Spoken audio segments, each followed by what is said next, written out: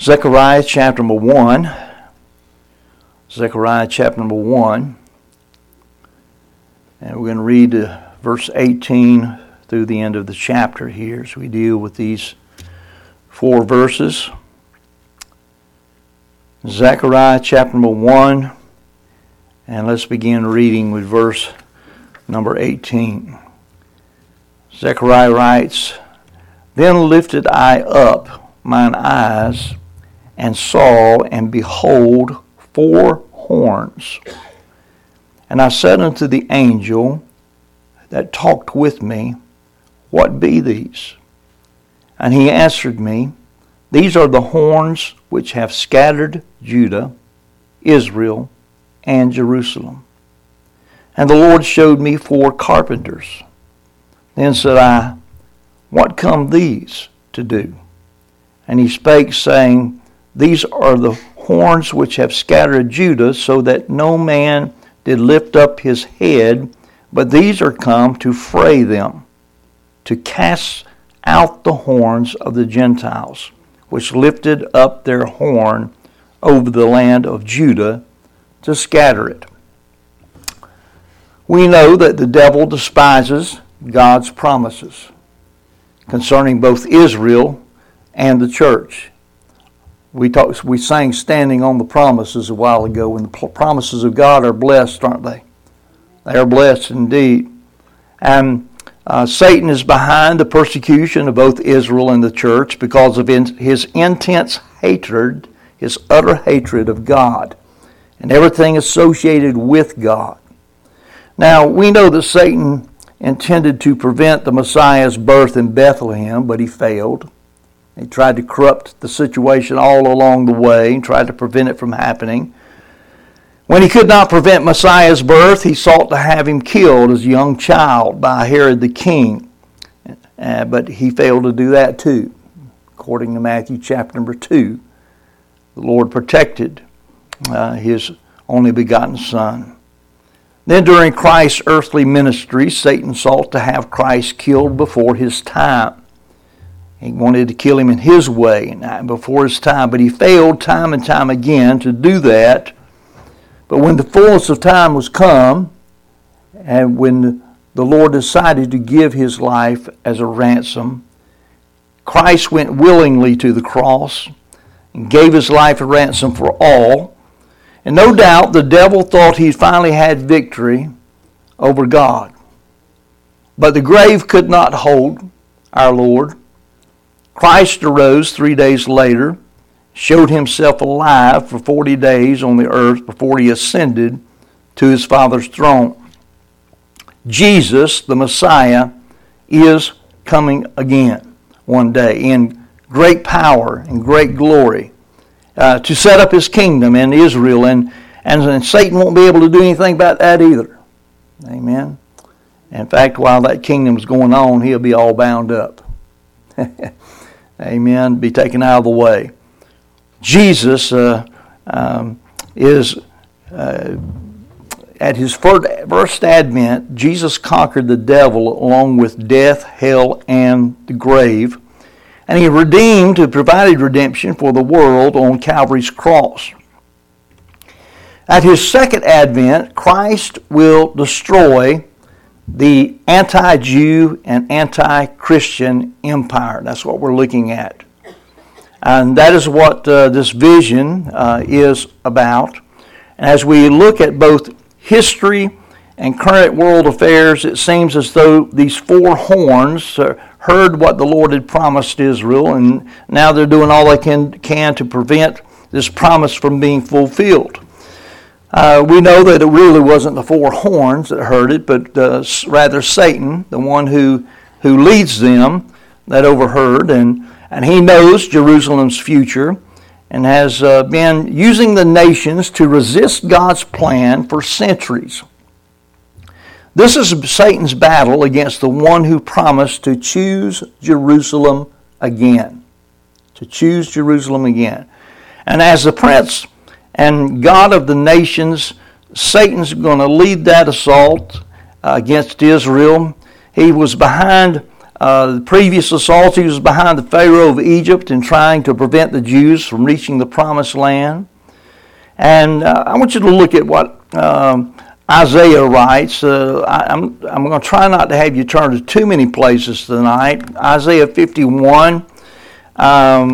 Look at verse 9 through 11 here in Isaiah 51. As we think about the old dragon and what he's trying to do. Isaiah 51 verse 9 says, "Awake, awake, put on strength, O arm of the Lord. Awake as in the ancient days, in the generations of old. Art thou not it that hath cut Rahab and wounded the dragon? Art thou not it which hath dried the sea, the waters of the great deep, that hath made the depths of the sea a way for the ransom to pass over? Therefore the redeemed of the Lord shall return and come with singing unto Zion, and everlasting joy shall be upon their head. They shall obtain gladness and joy, and sorrow and mourning shall flee away." Now, there's been a lot of sadness and mourning in the life of Israel, the nation of Israel. But one day, that's all going to be in the rearview mirror. It's all going to be in the past.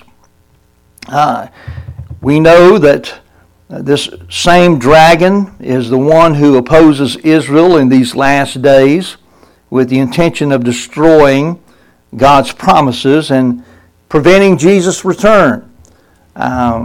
Revelation 12 verse 13 says, "When the dragon saw that he was cast into the earth, he persecuted the woman," and that would be Israel, "which brought forth the man-child," that would be Christ. Revelation 12 verse 17, "The dragon was wroth with the woman," wroth with Israel, "and went to make war with the remnant of her seed, which kept the commandments of God and have the testimony of Jesus Christ." Now we know in more recent history how the dragon has used the Gentile nations to oppose Israel. I mean, who was behind the Holocaust? It was Satan. And we know that. Who's behind Islam and the hatred that they have for the Jews? There's no doubt that it's Satan. You know? Who is behind all of the hatred for the Jews today? And boy, there's a lot of it. I mean, it's like every day it's coming through the news waves. I mean, we were seeing the news reports, and it's just unreal. I forget the news report that I was taking a look at, but they're trying to sway the president right now, and he's got 100 employees that are going to walk out. Some particular department, I don't remember even what it was, but and it's all over his support of the Jews, trying to get him to not support the Jews in any way. And his support is weak at best anyway, as it is. But we notice here in verse 18, we notice the first thing, the watchfulness of the prophet. Zechariah 1:18. He said, Then lifted I up mine eyes and saw, and behold, 4 horns. Lifted up mine eyes. The Lord gave Zechariah this revelation during the night. The prophet lifted up his eyes and saw, and this action illustrates a continuous watchfulness in the middle of the night. Can I tell you that we are living in the evening of spiritual history? We really are. The night is growing darker and darker around us, and that's why we need to watch. God wants us to understand His plan for the end times. And if we're spiritually asleep, then we're going to dream right through the important spiritual events of our time. Now the Lord had a reason for saying to His disciples in Mark 13:37, He told them these words. He says, "What I say unto you, I say unto all, watch." What I say unto you, I say unto all, watch. You know, it's very important that we concern ourselves with the prophetic word of the Bible and try to understand its meaning, just as Daniel did in his time. And Daniel 9:22 says, "And he," talking about Gabriel, And he informed me and talked with me and said, "O Daniel, I am now come forth to give thee skill and understanding." He had an angel to help him. Listen, God can give us understanding too, if we'll just ask for the understanding.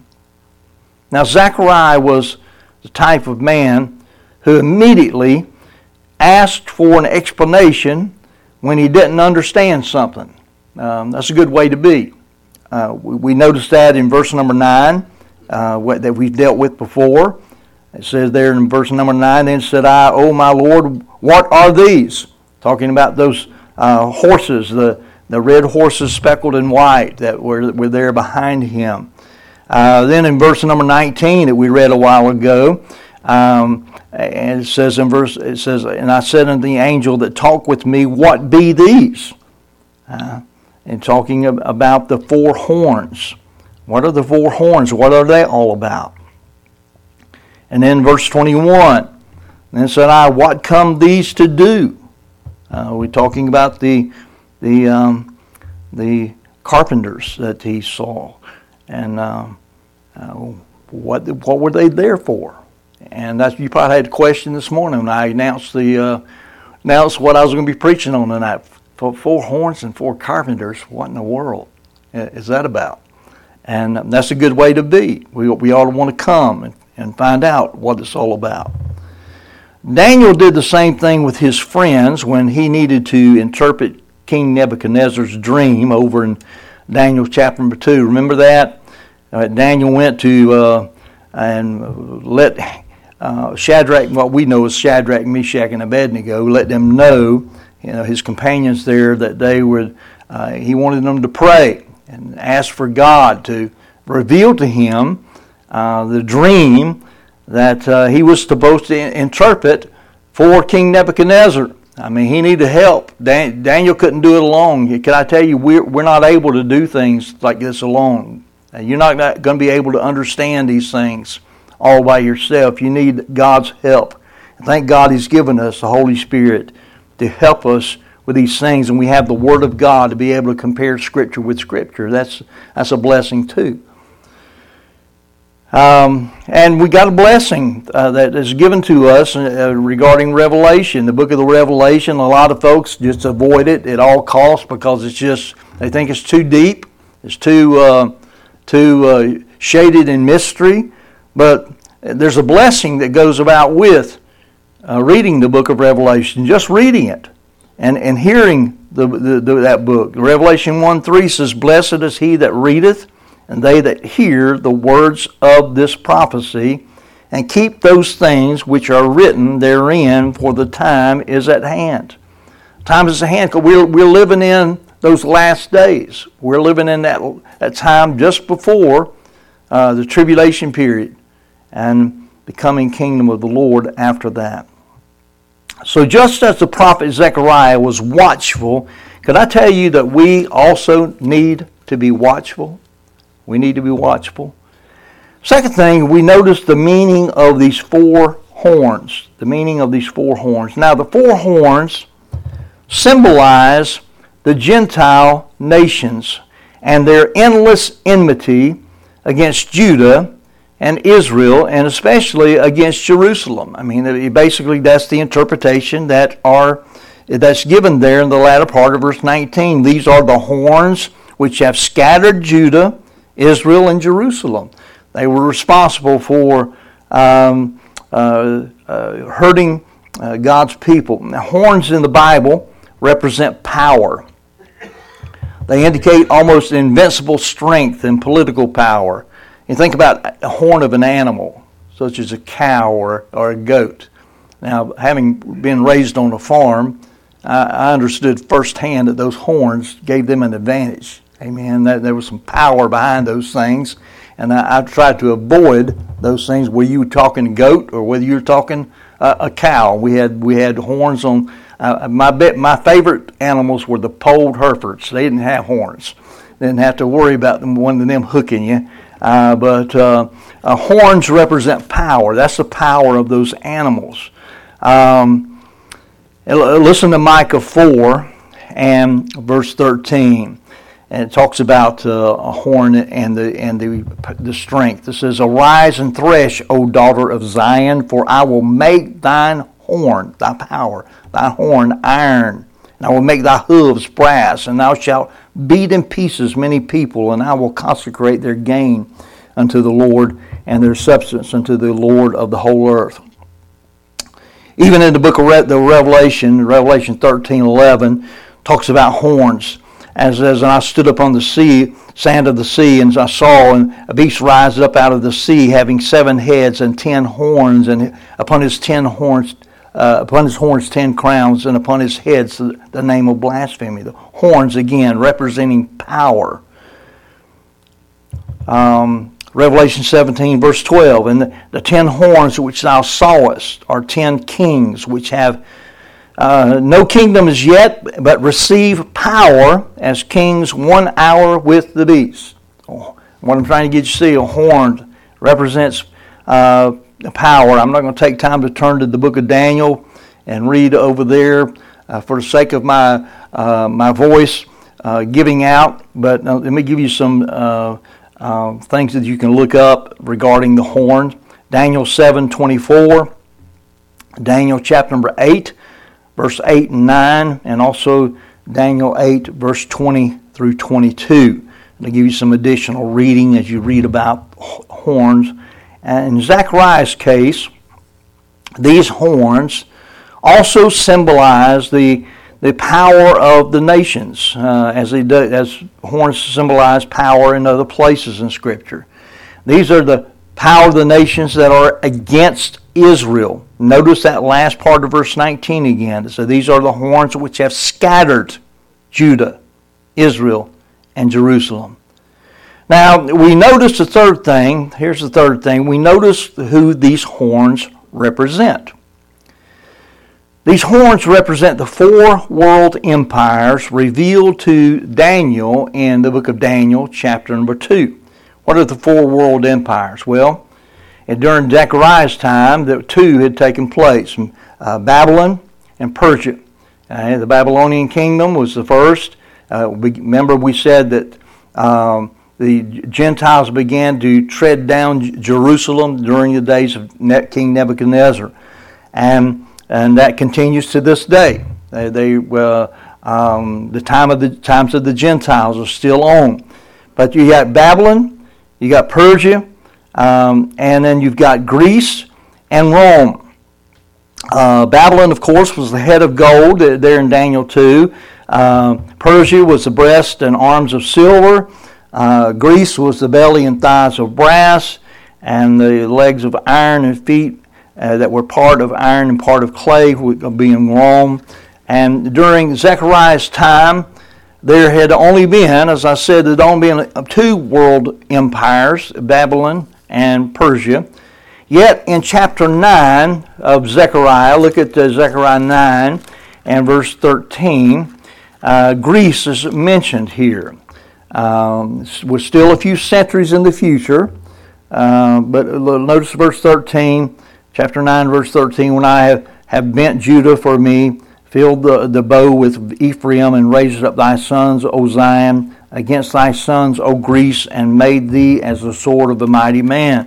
Greece is mentioned there, and he also saw Rome follow Greece, and Zechariah recognized that Satan will continue to oppose and oppress Israel, just as they're still doing today, through hostile nations to try to prevent the Lord from ruling in Jerusalem, as he promised in Zechariah 1 that we saw in verses 12 through 17 last time that we were in the book here. Now, the Jews clung to Jerusalem in their hearts, even though they were dispersed in 70 AD by the Romans. They were dispersed out of the land, scattered across the world, and they're still, even though there's a influx of Jews back in the nation, they are going back in the nation, but they're still far flung. They're still all over the world. You can find Jews just about in every corner.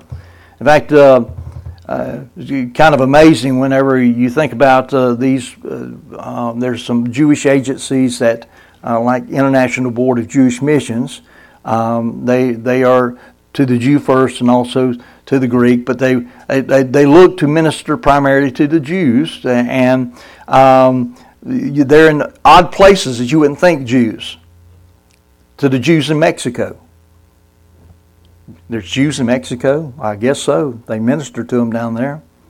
In different places. You know, sometimes I get prayer cards.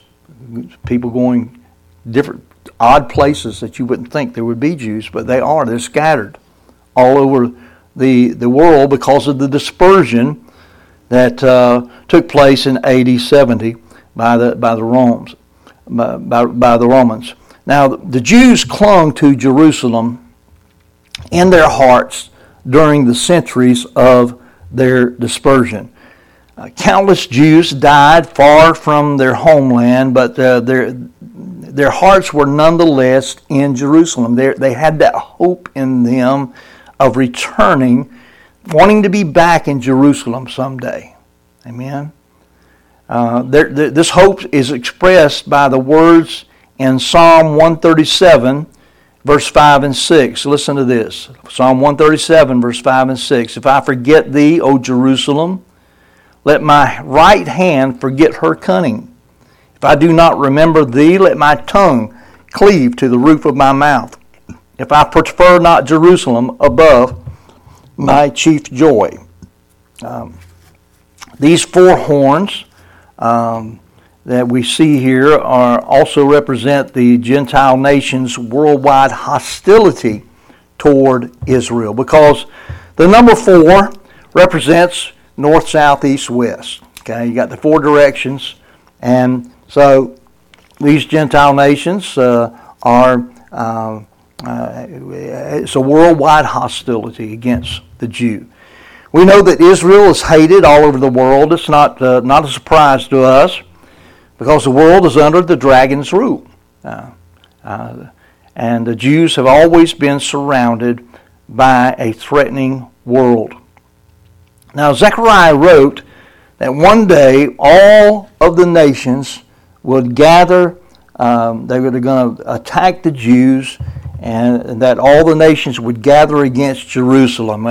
We're going to be dealing with this later when we get in Zechariah chapter number 12, and in Zechariah 12, verse 2 and 3, the Lord says, Behold, I will make Jerusalem a cup of trembling unto all the people round about, when they shall be in the siege both against Judah and against Jerusalem. Can you feel the hatred? You almost feel it just reading that, can't you? So see, in that day will I make Jerusalem a burdensome stone for all people. All that burden themselves with it shall be cut in pieces, though all the people of the earth be gathered together against it. They're going to be just so livid, I guess would be a good word, against Israel. And it's going to be like a boomerang. Their hatred toward Israel is going to not hurt Israel like it's going to hurt them. Now, the Bible leaves no doubt that all the nations will focus on Israel, and that will take place in the Valley of Megiddo, at the Battle of Armageddon, Revelation 16:14. For they are the spirits of the devils, working miracles, which go forth to the kings of the earth and of the whole world, to gather them to battle of that great day of God Almighty. Now, according to Revelation chapter 17, the nations will give their power to this one horn, the Antichrist, and him being inspired by the dragon, he will lead the nations into war against Israel. And yet we know that nothing and nobody, neither in heaven, nor on earth, nor under the earth, will be able to destroy the promises of the Lord to His people. Every word that God has promised the Jew will be fulfilled. It's true. Now, the fourth thing we notice here is in verse 20, these 4 carpenters. Notice the four carpenters. The word translated as carpenters in verse 20 comes from a Hebrew word that means a fabricator of any material. A fabricator of any material. It's translated in other places in the Old Testament as artificer, carpenter, craftsman, engraver, maker, mason, skillful, smith, worker, workman. You get the idea? Okay? And Psalm 75:10, the Lord said, quote, all the horns of the wicked also will I cut off, but the horns of the righteous shall be exalted. So these carpenters are to go against the horns of the wicked. Amen. And the horns of the righteous are going to be exalted. These carpenters would be used by God to terrify the horns and cut them off. How will it be done? How will it happen? Well, the four carpenters oppose the four horns. Isaiah 54 verse 16 says, behold, I have created the smith. And remember that word smith is the same as carpenter. Behold, I have created the smith that bloweth the coals and that bringeth forth an instrument for his work. And I have created the waster to destroy. In days past, the Lord used individual world empires to destroy the one preceding it. He did this for a very specific reason, recorded that we see here in Zechariah 1 verse 15. Last week we saw, he says, I am very sore displeased with the heathen that are at ease, for I was but a little displeased, they helped forward the affliction. Now if you study the Babylonian overcoming of Jerusalem and carrying them away into captivity and all that surrounds that, you will come to understand that God's hand was in his people being carried away into captivity. He allowed that to happen. Okay, but they went too far. Okay, they went too far. The purpose that he raised them to do that, they went beyond what they should have, and so that's why the Lord brought against them the Medes and the Persians, and so we know here that the first Persia, the first carpenter overcame Babylon. Persia was the first carpenter and overcame Babylon. Persia's King Cyrus was raised up by God himself as a carpenter and was destined to conquer Babylon. God's infinite wisdom, power, and love for Israel is revealed in the words in the book of Isaiah. Look at Isaiah 45. Okay, Isaiah 45. It's amazing here what we find. Isaiah 45 and verses 1 through 4 here. Isaiah 45. And note that this was before Cyrus even existed. Okay. Verse 1, thus saith the Lord to his anointed, to Cyrus, he calls him by name, whose right hand I have holden, to subdue nations before him. I will loose the loins of kings, to open before him the two-leaved gates, and the gates shall not be shut.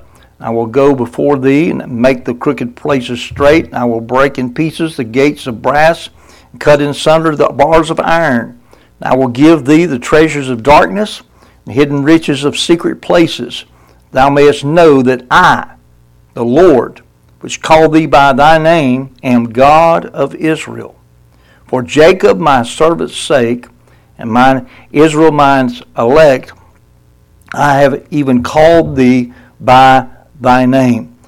I have surnamed thee, though thou hast not known me. Amazing, isn't it? We know that Cyrus conquered Babylon, gave Israel the freedom to return to Jerusalem. But what is amazing is that about 200 years before Cyrus did that, God called him by name. In fact, there in Isaiah 44, verse 28, he says, He is my shepherd, and shall perform all my pleasure, even saying to Jerusalem, Thou shalt be built, and to the temple thy foundation shall be laid. That's a carpenter, isn't it? You see? And that's exactly what happened. The Lord chose in Cyrus a carpenter to terrify the horn of Babylon and cut it off. Daniel 5:6 describes how the Babylonian king Belshazzar was reduced to fear and trembling on the night Persia attacked and conquered him. Remember the handwriting on the wall? Okay. In the time following Cyrus, Persia suffered a defeat, and the Persian Empire also opposed Israel. Then the Lord awakened another carpenter. Greece, the second carpenter, overcame Persia. Of course, Greece was led by Alexander the Great. He's mentioned in particular, though not by name, in the book of Daniel. His kingdom is described, and don't have time to deal with this. If you want to go study it, Daniel 2, Daniel chapter number 7, and Daniel chapter number 8. Daniel chapter number 2, Daniel 7, and Daniel 8. But his kingdom is described in those chapters as Persia's successor. It is said that Alexander the Great treated the Jews in a very friendly manner. But after his early death, the empire was divided, and it also ended up opposing Israel.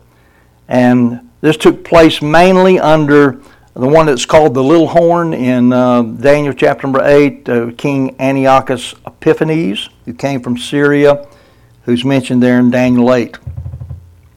So God awakened another carpenter who cut off the horn of Greece and broke its power. Rome, the third carpenter, overcame Greece. Rome is also mentioned in those chapters I gave you in Daniel 2, 7, and 8. Those are chapters, okay? Daniel 2, 7, and 8. And in the book, mentioned also in the book of Revelation, was the mightiest empire as well as the one that lasted the longest. Now, the Romans ruled Israel during the time that Jesus was born and destroyed Jerusalem in 70 A.D. I previously said that, and scattered. The Jews were scattered at that time. Julius Caesar was Rome's first and probably his greatest leader. Rome's fall did not transpire through a carpenter taking over a world rulership as with the preceding empires. Rather, Rome experienced an inner decay. It degenerated, it lost wars, divided itself, and eventually fell. Kind of like what our country's doing right now. Inner decay. Crumble from within. Degenerated. That's a good word to describe it, isn't it? Our nation has become degenerated. And divided, yeah, we're a divided people. And eventually, such a nation will fall. Why didn't it suffer the same fate as the empires before it? Well, the Bible shows that Rome will experience a new revival. The revived Roman Empire is going to revive up in the end times and will become the last world empire with 10 horns. Now, the revived Roman Empire will introduce the political Antichrist. All of the preceding empires will be united in this last world empire, according to Revelation chapter number 13 and verse number 1 and 2. And all the nations will turn against Israel and attempt to destroy her. But this revived Roman Empire will be destroyed by Jesus' return, according to Revelation 17 and verse 14. Now, Messiah Jesus is the fourth carpenter. Okay? He's the one that's going to take care of Rome. He's the one that's going to take care of the Roman Empire. Messiah Jesus is the fourth carpenter. Jesus himself will conquer the anti-Semitic and anti-Christian empire. We read of him and his future in Daniel chapter 2, verse 44. It says, And in the days of these kings shall the God of heaven set up a kingdom which shall never be destroyed, and the kingdom shall not be left to other people, but it shall break in pieces and consume all these kingdoms, and it shall stand forever. Stand forever. The Lord Jesus is a special kind of carpenter. Look at the description of his future kingdom in Isaiah chapter number 2. Look at Isaiah chapter number 2, and four verses here. Isaiah 2, look at verse number 1 through 4 here. Verse 1. The word that Isaiah the son of Amoz saw concerning Judah and Jerusalem. Okay? And it shall come to pass in the last days that the mountain of the Lord's house shall be established in the top of the mountains, and shall be exalted above the hills, and all nations shall flow into it. Many people shall go and say, Come ye, and let us go up to the mountain of the Lord, to the house of the God of Jacob. He will teach us of his ways, and we will walk in his paths. For out of Zion shall go forth the law and the word of the Lord from Jerusalem. He shall judge among the nations, and shall rebuke many people. They shall beat their swords into plowshares, and their spears into pruning hooks. Nation shall not lift up sword against nation, neither shall they learn war anymore. Now, I want us to turn to one last place here. Look at Exodus chapter number 27. And I want us to look back to the four horns of God's grace that are found on the brazen altar in Exodus 27, verse 1 and 2. Here instruction was given of making the altar, and in Exodus 27, verse 1, Thou shalt make an altar of shittim wood, 5 cubits long, 5 cubits broad. The altar shall be 4 square, and the height thereof shall be 3 cubits. Thou shalt make the horns of it upon the 4 corners thereof. His horns shall be of the same. Thou shalt overlay it with brass. And you notice the horns upon the 4 corners there. And this was the brazen altar upon which the whole burnt offering was sacrificed. And it actually points to Calvary, where Messiah died for his people and all of mankind. These 4 horns of the altar symbolize God's superior power compared to all other world powers, and he is far superior. Can you imagine daring to go against the God of the universe? How silly of a thought is that, anyway? Well, we know the power of his forgiveness is stronger than the power of sin, amen? And it reaches to the ends of the earth. Atonement was to be accomplished once a year on the horns of this altar with the blood, as they would shed the animal on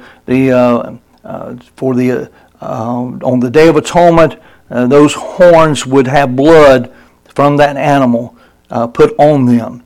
The altar with the blood of the sin offering for the people of Israel. Listen to Exodus 30, verse 10. Aaron shall make an atonement upon the horns of it once a year with the blood of the sin offering of atonements. Once in the year shall he make atonement upon it throughout your generations. It is most holy unto the Lord. Now, Israel's great day of atonement, I don't think it's very far off. She will grasp the 4 horns of grace and forgiveness and look upon that sacrifice according to Zechariah 12:10. They're going to look upon the one who they pierced. Amen. And they will be saved. I don't know what that does to you. Can you visualize that happening as they view Christ and they come to realize that who he really is? Israel's great day of atonement. As they're touched about that, Exodus 29:37 says, Whosoever toucheth the altar shall be holy. Amen. God's people will then receive forgiveness and holiness, and all of that's going to take place in a single day. In a single day. In fact, Zechariah 3:9 says, I will remove the iniquity of that land in one day. That's what it says. The Lord says, I will remove the iniquity of that land in one day. Zechariah 3:9. And Zechariah 14:20 says, in that day shall there be upon the bells of the horses holiness unto the Lord. And the pots in the Lord's house shall be like the bowls before the altar. I'm just about done, okay? Got one more paragraph here, and my voice is about to go. The Lord will achieve this goal. He's going to achieve His goal with Israel and His church also, and the gates of hell will not prevail against them. For the rulers of this world will pass away, but Jesus Christ is coming back. The question is, are you ready for His coming? Amen. If not, you better get ready. Amen. Jesus is coming. Let's be ready. Let's pray. Father,